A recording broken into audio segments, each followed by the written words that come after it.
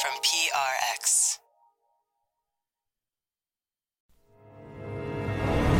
This is Studio 360. I'm Kurt Anderson. And I'm sitting on the steps of the Lincoln Memorial. This first level of garden. This is Thomas Jefferson's vegetable garden. I'd like to have the roasted chicken, please. Very well done. Editing is all about timing. I try to get a little bit away from the actual subject. You must get sick of your own voice, right? Studio 360. With Kurt Anderson. And the Emmy goes to... The Emmy Awards are going to be handed out on September 17th, and this year's ceremony has particularly high stakes for some of the nominees.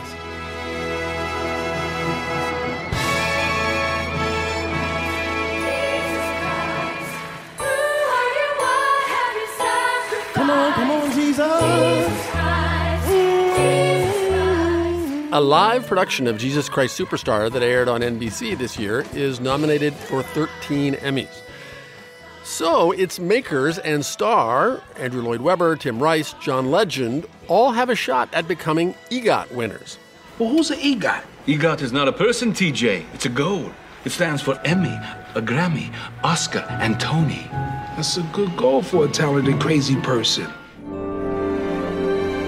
Only 12 people have ever won this grand slam of Showbiz Awards. And in this hour of Studio 360, we're looking back at a few of them. To start, here I am, I'm Melvin Brooks. I've come to stop the show. Just a ham whose minus looks, but in your hearts I'll grow. Mel Brooks won 4 Emmys for both acting and writing on television. He won an Oscar for the screenplay of The Producers, which came out in 1967. And then, years later, when he himself turned The Producers into a Broadway show in 2001, he won 3 Tonys. It's springtime for Hitler and Germany. Deutschland is happy and king. The musical also won him 2 of his 3 Grammys. But way back, Brooks was a 30-something comedy writer when he and Carl Reiner, his straight man, created a classic routine that has influenced generations of comedy creators and consumers. You lived, of course, during the time of Christ. I knew him. A nice boy. You knew Jesus? Oh, he's a nice, lovely, thin, a nice little boy. Yes. I mean, is he as wore sandals? He wore sandals. Wore sandals. Very much as he's pictured today in the motion pictures that we see of him. Why did they made a travesty of it? Well, didn't Jesus behave that way? No, he was quiet, a quiet lad. He didn't do that? No, he came in the store. He never bought anything. To tell the story of the 2,000-year-old man, we have 3 highly qualified experts who'll introduce themselves.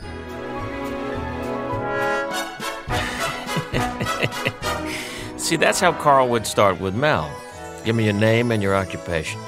My name, it's Billy Crystal, entertainer. I'm Janet Coleman. I'm the author of The Compass, the improvisational theater that revolutionized American comedy. My name is Rob Reiner, and I know one of the members of the duo of Carl Reiner and Mel Brooks fairly well. Sir, is it true that you are 2,000 years old? Oh, boy.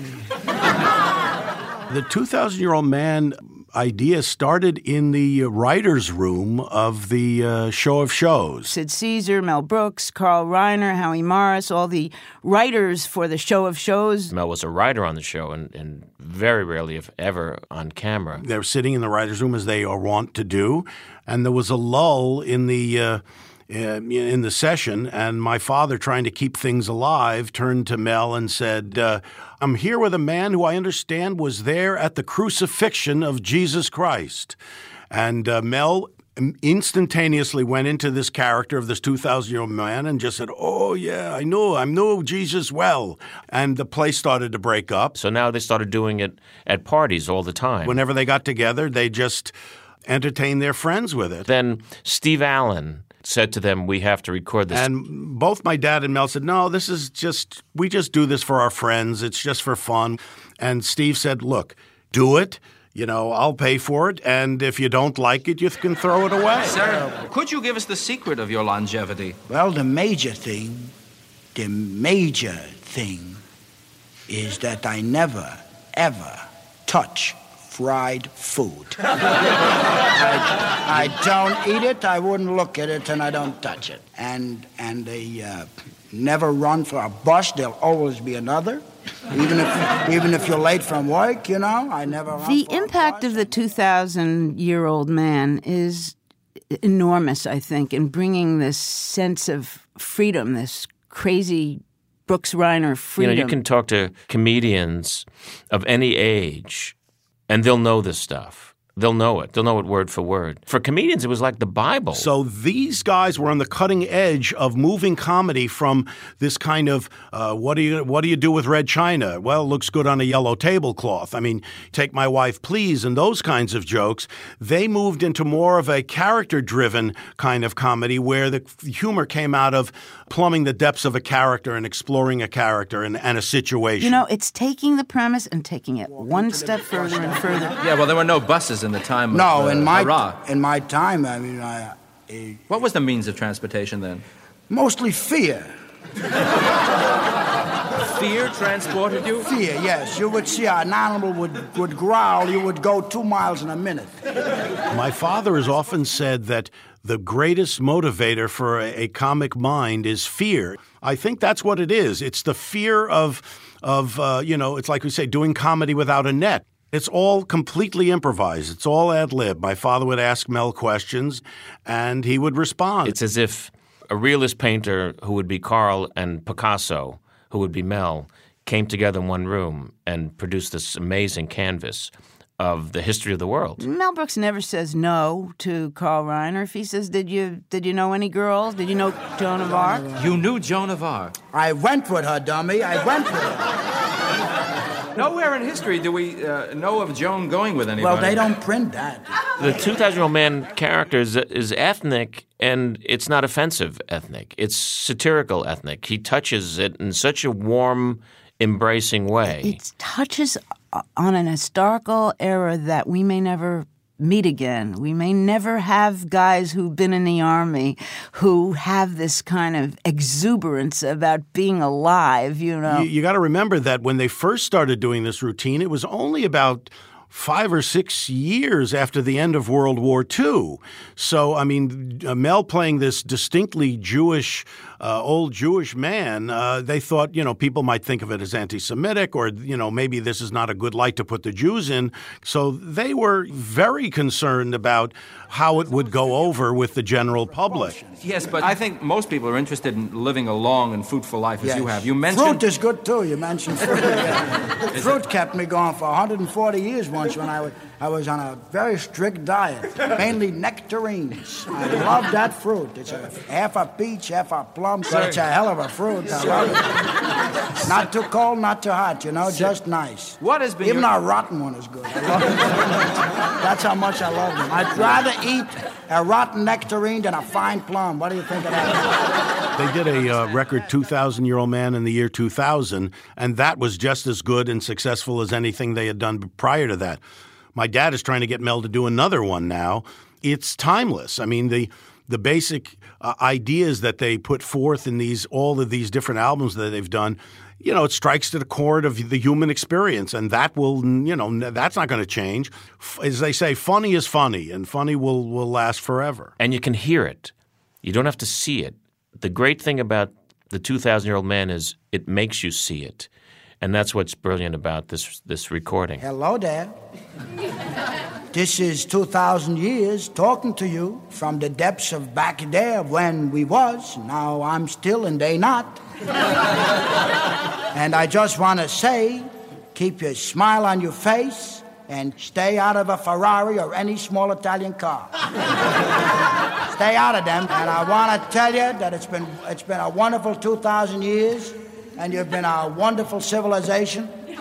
And it's been a thrill living for 2,000 years. And eat a nectarine. It's the best fruit ever made. 2,000 years. 2,000 years. Mel Brooks as the 2,000-year-old man with Carl Reiner from their 1961 album. We also heard from Billy Crystal, Janet Coleman, and Rob Reiner. By the way, this year, Carl Reiner is up for another Emmy. If he wins, it'll be his 13th. That story was produced by Ben Manila and Devin Strolovich of BMP Audio. 2,000 long, long years. Coming up, what is it about Mormons and Mormonism that makes for perfect, irresistible musical comedy? I'll talk with Book of Mormon composer Robert Lopez about how he and the creators of South Park created a genuine masterwork. The music expands a little bit, and then it kind of gets smacked down, and it goes back into this. Turn it off! That's ahead on Studio 360. Studio 360. Helen Hayes made her name starting a century ago on the stage, work for which she won 2 Tonys and a Lifetime Achievement Award. But her fame crossed over into most of the other show business media. The versatility and charisma that made her thrilling to live audiences also worked for people watching on television, for instance. She won her Emmy in 1953 when Emmys were new for an appearance on... They present The Schlitz Playhouse of Stars.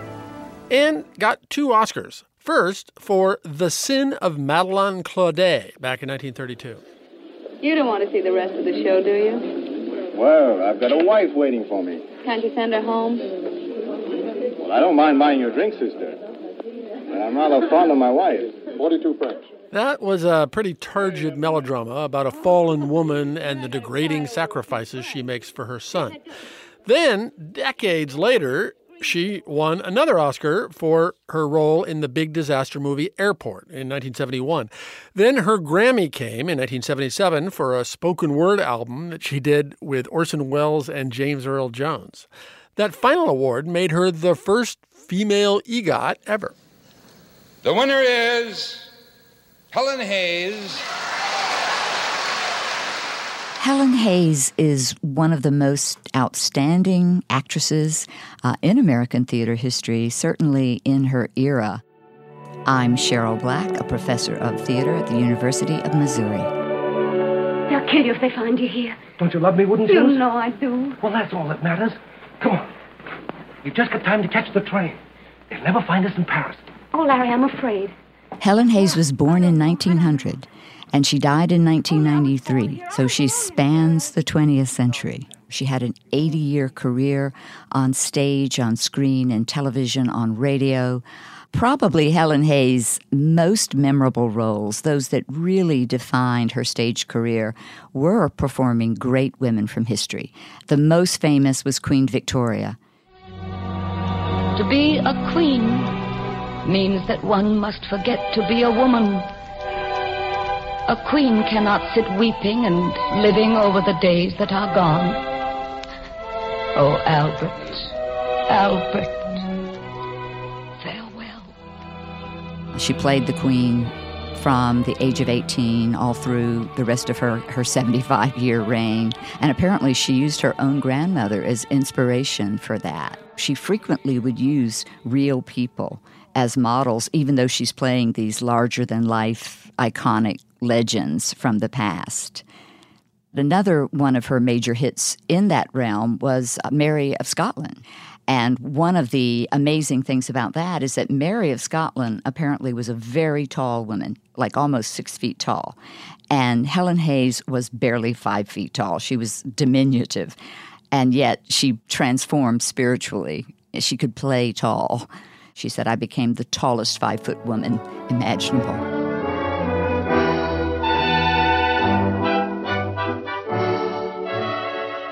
One of the hallmarks of her style is this naturalism and reality, and she was very, very human and real, and really did seem to have that ability to tap into the soul of a character.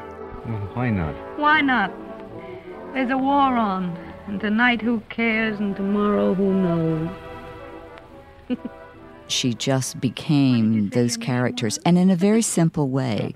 I think she was ahead of her time in her simplicity in her lack of that grande dame thing, that she always was a human being. And I think audiences responded to that. They felt like this is a human being we can relate to. Oh, gee, there I go again.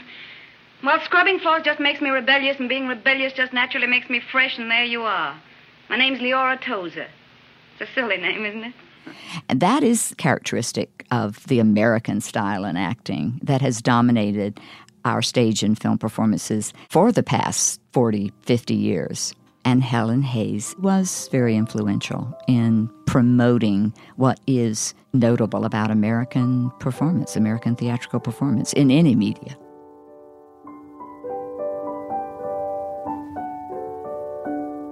That's Professor Cheryl Black from the University of Missouri. Zoe Saunders produced our story.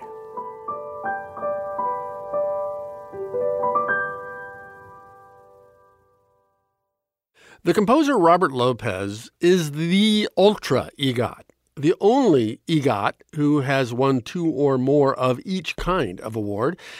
And at age 43, he's won them all in just the last decade. He won 2 Emmys for his work on the children's show Wonder Pets. Wonder Pets, we're on our way. He won a Grammy for the Book of Mormon and 2 more for the Disney movie Frozen. Let it go, let it go. I am one with the wind and sky. That same song, Let It Go, won him an Oscar, and he got another Oscar last year for another song from another Disney animated film, Coco, Remember Me.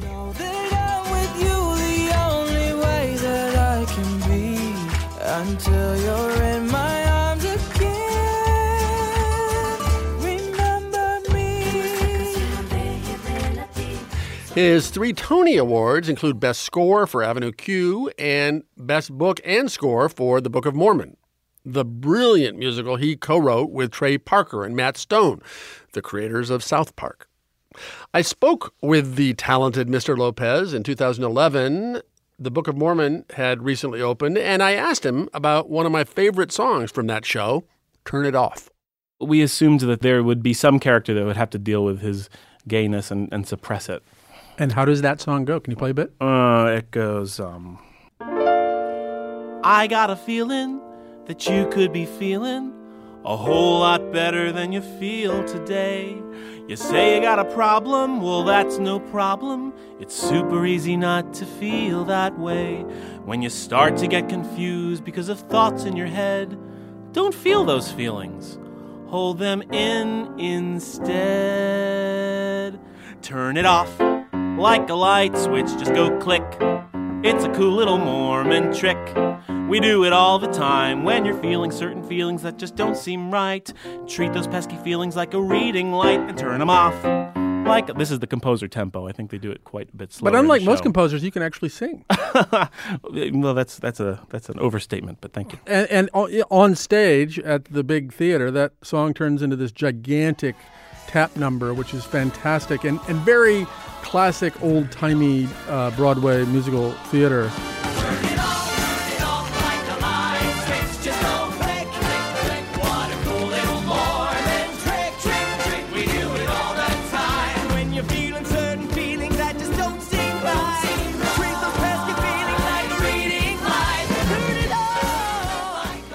Even as it's being the thing in a completely satisfying way, it's also parodying the thing, yeah? I suppose. I mean, the thing about that song is that it doesn't have a lot of joy in it. When you really look at the music, it's very repetitive and it's very kind of constricted and contained. And every time one of the Mormons goes into a recounting of a feeling that he's had to turn off, the music expands a little bit and gets a little bit warmer and gets a little bit realer, and then it kind of gets smacked down and it goes back into this. No, and one of the brilliances of it is that very kind of willful repetitiveness of it reflects what the song's about. Yeah, it's like happy, happy, joy, joy from Ren and Stimpy. There you go, one of my favorites. Yes, not happy really, but... Yes, but we'll say so. What is it about Mormon missionaries that makes them and their approach to the world and who they are and how they look feel so natural when they break into song? Well, I think there's a certain way that missionaries have to behave in order to get you interested. It's it's very much of an aggressively bright and optimistic and friendly demeanor that they present. And Mormon households are very, very sweet. Mormon kids love being at home with their families. There's this thing called Family Home Evening where they're not allowed any caffeinated drinks anyway, but they turn off the TV altogether and they play board games and they read scripture and they play musical instruments and sing and hold hands, and it sounds Short like of something. the scripture and coffee, that was how I've raised my children. That's great.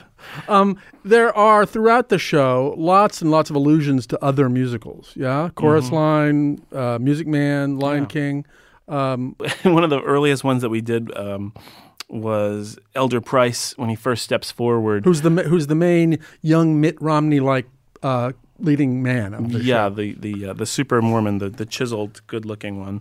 Everyone's being assigned a location and paired up with a partner to go out on their mission, and we wanted a moment where he was picked out by the spotlight and sort of just had his little interior moment with the audience. So we kind of pulled on the I hope I get it kind of, I really need this job kind of thing.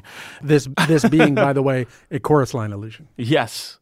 So many places, where will I go on my mission?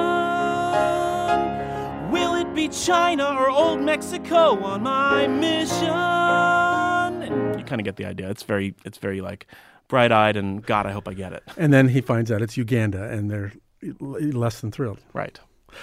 There are jokes the first time they're made in this show make people gasp about AIDS, about sex with babies, and so forth. Was there ever a moment when you thought, like, whoa, we're going over the edge, it's going to be bad for my career? Well, we were talking about this baby rape thing really early in the process, and this is a real thing that we had researched. And there was a moment where, because I had just had my first daughter had just been born, and there was one moment where I was like, and then I just stopped myself. I said, let's go with this. This is going to be great. I know it's going to be great. Just put aside that whole feeling, because I know it's just going to work. And it's hard for listeners who've not seen this show to imagine that such a thing isn't just horrendous and offensive. I mean, it's the description of that. It's really hard to imagine. And of course, you've done the genius. You and your collaborators have done the genius of contextualizing that in a way that you don't run out of the theater horrified. Yeah, I mean, you kind of need to see the show to understand how that could be funny. Before Book of Mormon, you were best known for Avenue Q, which is this hugely successful musical with singing, dancing, fornicating, Muppet-like puppets. Mm-hmm. And one of the excellent songs from that show that now, these many years ago, caused everyone to gasp and laugh, which is called Everyone's a Little Bit Racist. Everyone makes judgments based on race. Now, not big judgments like who to hire or who to buy a newspaper from. No, just little judgments like thinking that Mexican busboys should learn to speak goddamn English. Right. Everyone's a little bit racist today. So everyone's a little bit racist. Okay. Ethnic jokes might this sort of cheerful, shockingly honest and un-PC, but still redemptive vision. Is that Bobby Lopez? Well, I like to use music in ways that aren't necessarily expected. You sort of use the sunniness of music or the sadness of music in a way that it hasn't been used before. And I think that's the only real way. It's the only real territory left to be original in musical theater. It's not constructing melodies that have never been heard before. It's not even finding music that the audience hasn't heard before to bring into a musical situation. It's using music in a way that's unexpected. And I that's what I try and do, no matter whether it's for funny or for serious. Bobby Lopez, thank you so very much. Thank you. Will you play I Believe so we can go out on that? Sure.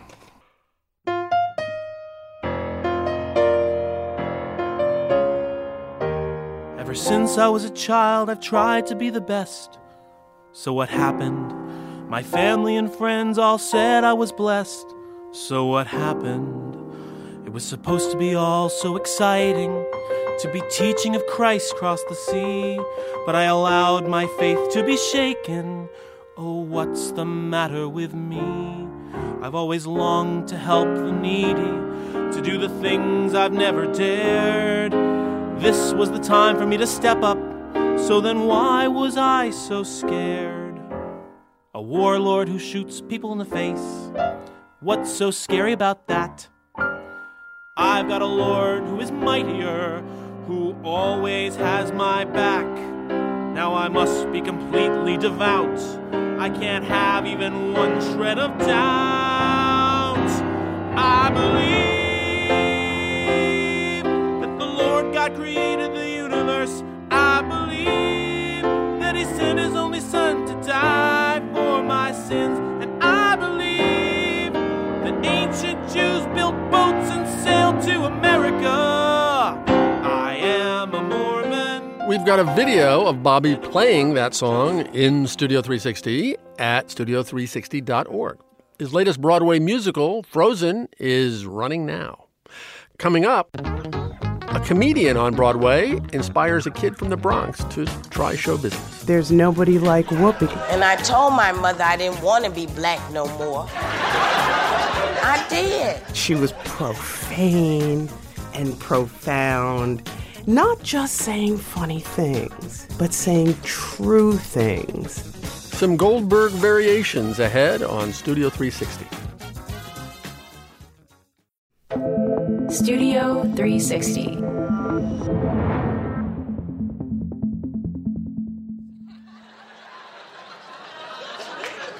How you doing, good looking?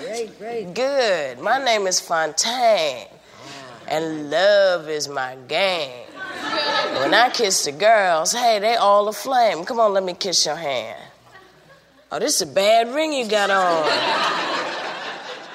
Whoopi Goldberg won an Emmy for acting in Beyond Tara, The Extraordinary Life of Hattie McDaniel, and another for hosting The View. She got a comedy album Grammy for her one-woman Broadway show, and for her performance in Ghost, she won her Oscar. Molly, you're in danger. Now, you can't just blurt it out like that. And quit moving around, will you? Because you're starting to make me dizzy. I'll just tell her in my own way. Molly, you in danger, girl. The Tony was for being a producer of Thoroughly Modern Millie. Goodbye, good goody girl. I'm changing and how. So beat the drums, 'cause here comes Thoroughly Modern Millie now. That one-woman Broadway show, which the late Mike Nichols directed, was her famous overnight breakthrough. It came at age 29 in 1985. Among the undoubtedly hundreds of aspiring comics that show inspired was Julie Bailey. Julie's the daughter of Jamaican immigrants, and she grew up in New York City, in the Bronx, where she says she never really fit in. I went to a German Lutheran school from the time I was 6 years old. So every morning after the Pledge of Allegiance, we'd say, Guten Morgen, Herr Käsmeyer, and then classes would commence. So, basically I grew up a raisin in a rice pudding. From, I got to tell you, maybe around 6 or 7 years old, I wanted to be a comedian. I just knew I wanted to make people laugh. Of course, my parents felt like all of that should be, focused on jury summations.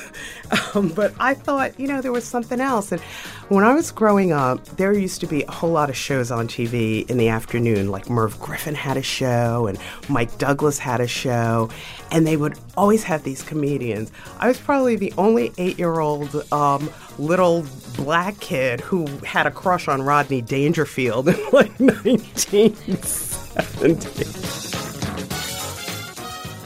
I never thought it was something that I could do because I never saw anybody who looked like me doing that. And then when I was like 19 or 20, I saw Whoopi. And I remember I was sitting way up in the balcony, and out comes this chocolate brown woman, into the spotlight.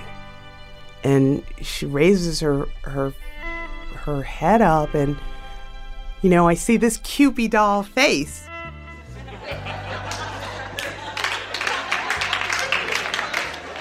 Okay. No, really, okay? Okay, I totally love to surf, because, no, really, I do. That's how I talked all the time. It's like, they called me a Valley girl. They're like, where are you from in the Bronx? The Valley? People around me were laughing, and I couldn't even laugh. It was funny, but I couldn't even laugh because I was mesmerized. And, a lot of people come up to me and they go, are you a Valley girl? And I go, no, I'm a surfer, because before there was the mall, there was the ocean, okay? I used to be able to, 30 years ago, say the show word for word. But sort of a seminal moment was she does this piece, and I remember it so clearly. She puts this slip, a half slip, on her head. And, she would pretend she was this beautiful, blonde girl. This is my long, luxurious blonde hair. Ain't it pretty? Oh, look, it's in my eyes now. Everybody was laughing when she did that. And I was laughing, but I was crying too, because that was me. You'd take the waistband and put it around your waist, then you take your mom's bobby pins, and pin it so that it would fit on your head. And then all the girls would just, flip their hair back, and they would be so sexy and cool and fabulous. And, I had pigtails. I couldn't do that.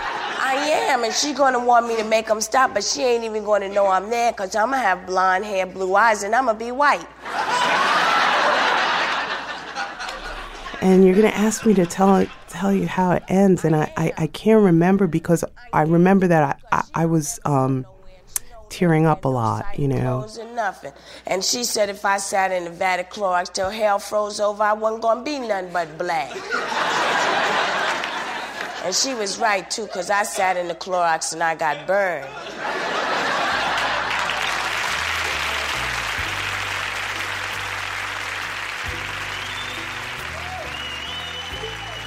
I'm normally not even ever speechless, but as I think back to that moment, it did change my life, because there was this woman who was unashamed of the way she looked and the way her hair looked and who she was. And she was up there not just saying funny things, but saying true things.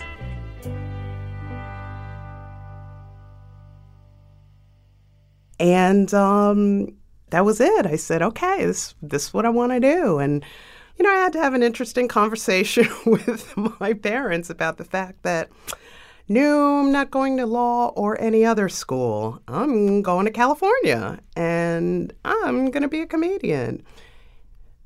That did not go well.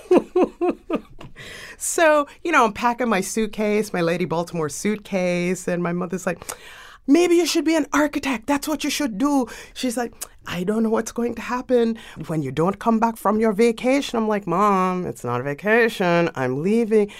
So I went to LA, and I would just go to comedy clubs like every night. I would do open mics, and I would just go up there. There's no magic story to it. I just sort of kept doing it until I just felt it wasn't clicking, and I stopped. So I did advertising.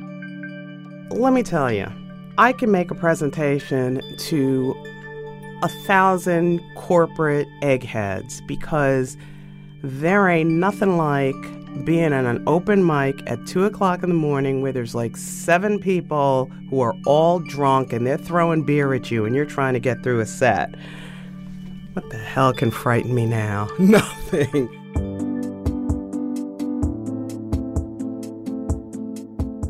There's nobody like Whoopi. She was profane and profound, and my aha moment with her was about comedy, but it was about life. How to live your life out loud.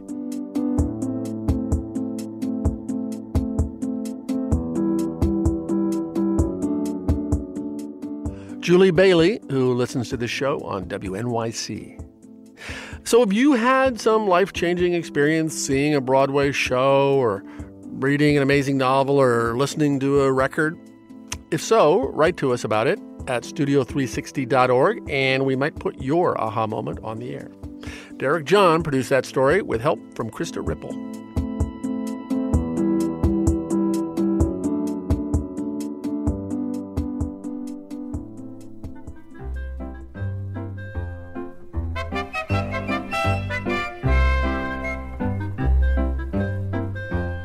And now our final EGOT winner of the hour. Actually, Marvin Hamlisch is a PGOT, the EGOT plus a Pulitzer Prize. He won 3 Oscars in 1974 for the music in The Sting,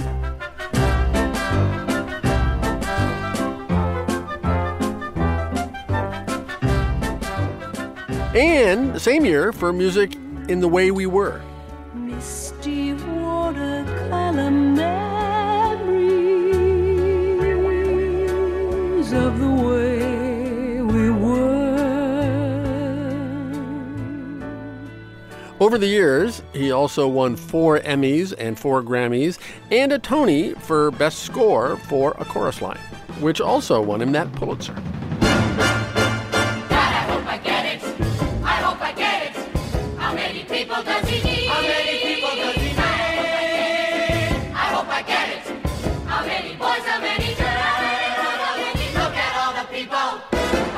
Marvin Hamlisch died in 2012, age 68.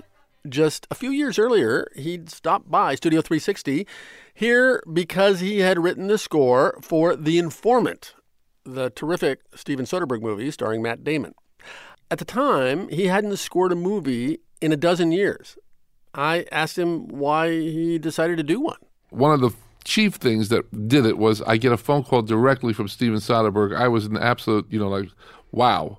And he took me to lunch and explained to me that he had this film and that he used as the temporary track for the film music from Bananas, which was my 3rd film that I did. The Woody Allen movie. The Woody Allen movie. And he said what he loved about it was he loved the energy of it, and he wanted to basically have me do the music for this film, this Matt Damon film. So I went to see it, which I loved.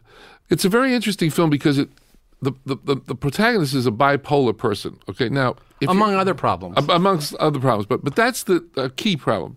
And the thing was that for 2 weeks, I am not kidding you when I tell you, when you're working on a score for a film, you try to figure out first how you get in, the key to the door of getting into the film. Once you're in, it's actually much easier than you think it is to score.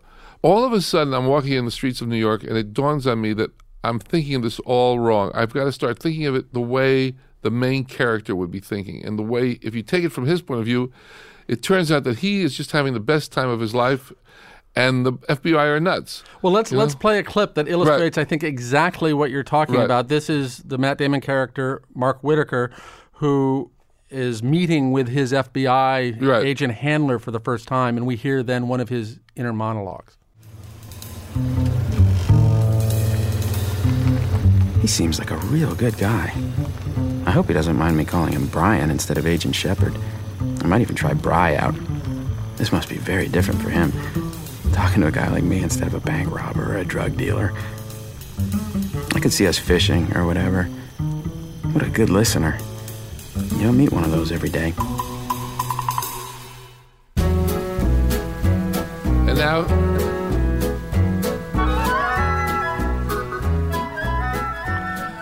And there's your happy theme. Well, exactly, and it so works. And I've never been as conscious of music actually making comedy work as well as it does in this film. Well, I thank you. The truth was, once I started and got the idea of I'm going with happy-go-lucky guy and everybody else is nuts, this just comes to you.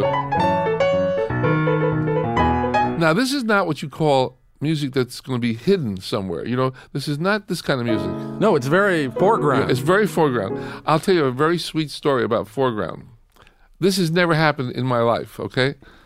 We went to see the premiere in New York City.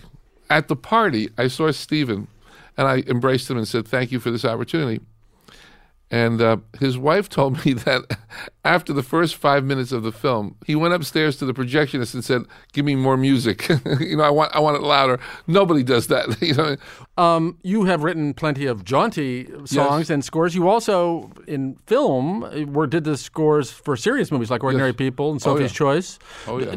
Is that an entirely different Marvin Hamlish head that does those kinds of films? In fact, the way I try to explain it to people is, think of my brain, the music part of my brain, as a cassette machine. And all you keep doing is, depending on what the movie is, you change the rules of the cassette. So you change the cassette. You say, "No, we're going to do a beautiful theme with sadness." There it is. We're going to do a theme about, and you literally have to take in. Look, it's the same way. I want you all here all the time, just playing behind the show. If you've ever been at the United Nations, you know how that moment comes. It's so great where someone's speaking in, I don't know, Hungarian. They're speaking in Hungarian, and you hear the person say, "And now with a simultaneous interpretation," right? A translation. They say simultaneous translation, and you put on the headset. Well, if you think of music as a language, all I'm doing is taking my thoughts in English. Well, this should be funny. This should be this. This should really get you. This should really hurt. This should, and translating what I'm feeling about a scene into music. And I guess you're so fluent at that. I mean, it's almost what psychologists call synesthesia, right? Where words go directly into music. Exactly. Right. Definitely. You've been doing this film scoring for 40 years. Yeah. Is the process any different now than it was in 1967? I used to work at home on a moviola. Now, a moviola makes an incredible amount of noise. Those are those old-fashioned editing tables. And you hear, I mean, you're trying to write a music, and you're hearing like that. Well, not only are you hearing it, but your neighbor's hearing it, and it's a huge machine, and people would go crazy, and, it was horrible. I remember all these films that I used to work on, we worked on the print that was in black and white. I mean, the way we were, writing a beautiful number for the way we were in black and white is not the easiest thing in the world. So in those respects, it's wonderful. I have to tell you, I'm still of the old school. I still write with a pen or a pencil.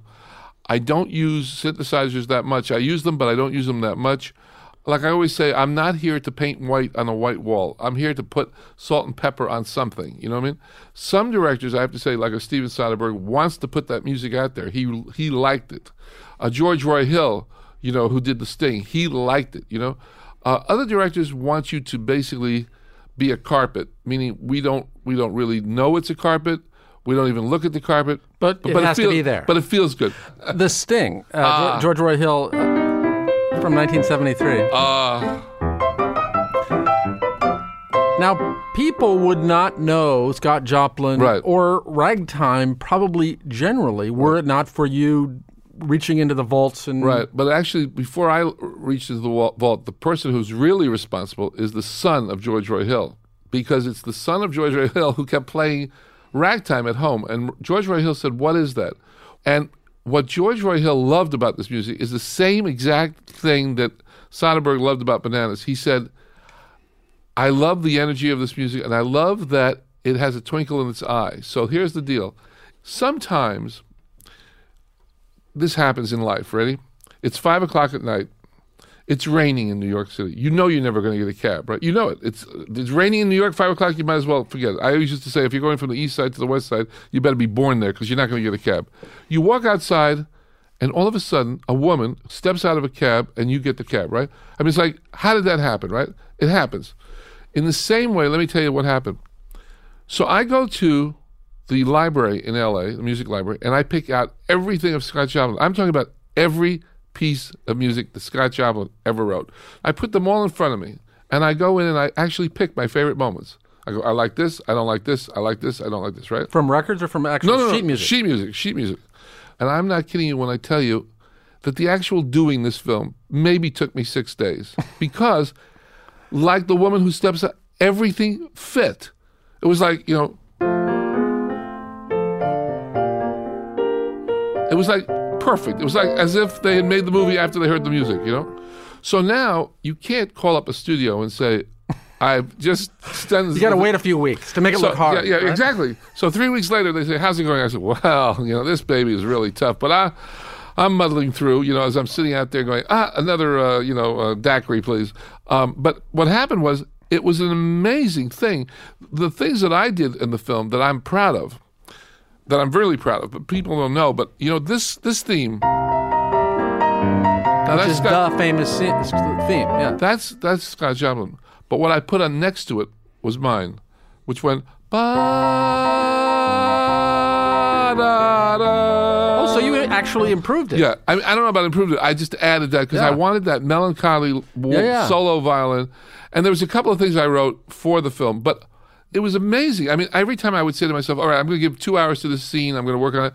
20 minutes later, I go, I can't believe it. It's done. And I would look at it and say, is this possible? But when something is bound to work, it just works. Back before you did any of this, you were studying music at the age of 5 and became the youngest person ever admitted to Juilliard at 7 or something. Your first hit was, you weren't much older. No. You were 21. It was Leslie Gore saying "Sunshine, Lollipops, and Rainbows." Sunshine, lollipops, and rainbows. Everything that's wonderful is what I feel when we're together. Brighter than a lucky penny when you're near. The rain goes, disappears, dear, and I feel so fine. Just to know that you are mine. That's enough, right? Here you are. You're a successful musician. You've been to Juilliard. You're 19 years old when the Beatles come. Right. You're in your 20s as the 60s are happening. Did you feel out of sync with your generation? Always. I've always felt out of sync. Now, why is that? I never did the bar scene. I never did the pills and the liquor. It wasn't my thing. But you didn't like, just rock and roll either. Well, I liked rock and roll. Let me tell you. Yeah. I loved it. I love good nights. I love that. I love dum dum dum dum dum. I mean, I love the songs. The 60s, the Beatles were to die. But it was hard for me, when you sit down at the piano and you try to write what we call like music. Okay, what do you want to do? I want you to write a song like Henry Mancini. Well, waiter, martini. Right. You can do it, but you are not really writing what you would normally write. You're trying to sound like somebody. And I always felt I was out of it because my father particularly always used to talk about you got to write a good melody. It's as though you came of age. You were this prodigy. You came of age at this moment, and that's the musical DNA that stuck. Right? You're right, exactly.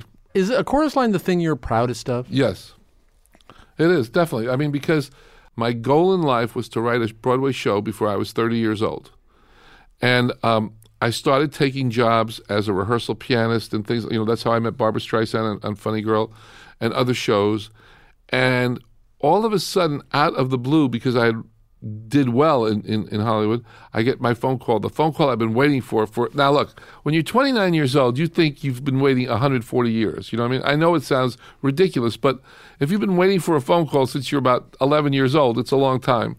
And it was Michael Bennett, who I certainly knew, and he said, come to New York, I have an idea for a show. And that turned out to be Chorus Line.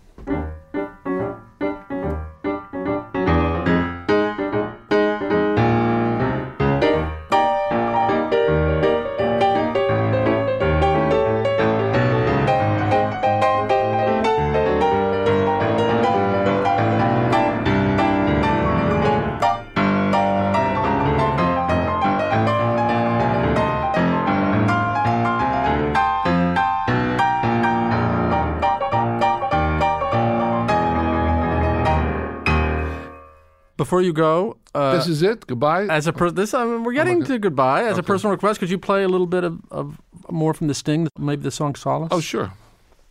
This is Solace, ladies and gentlemen. I always get into my radio voice. Well, thank you very much. This is Marvin Hamlish on PRI's Studio 360. There you go.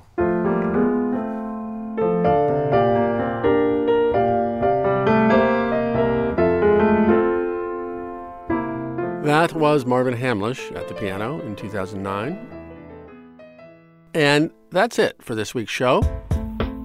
Studio 360 is a production of PRI, Public Radio International, in association with Slate.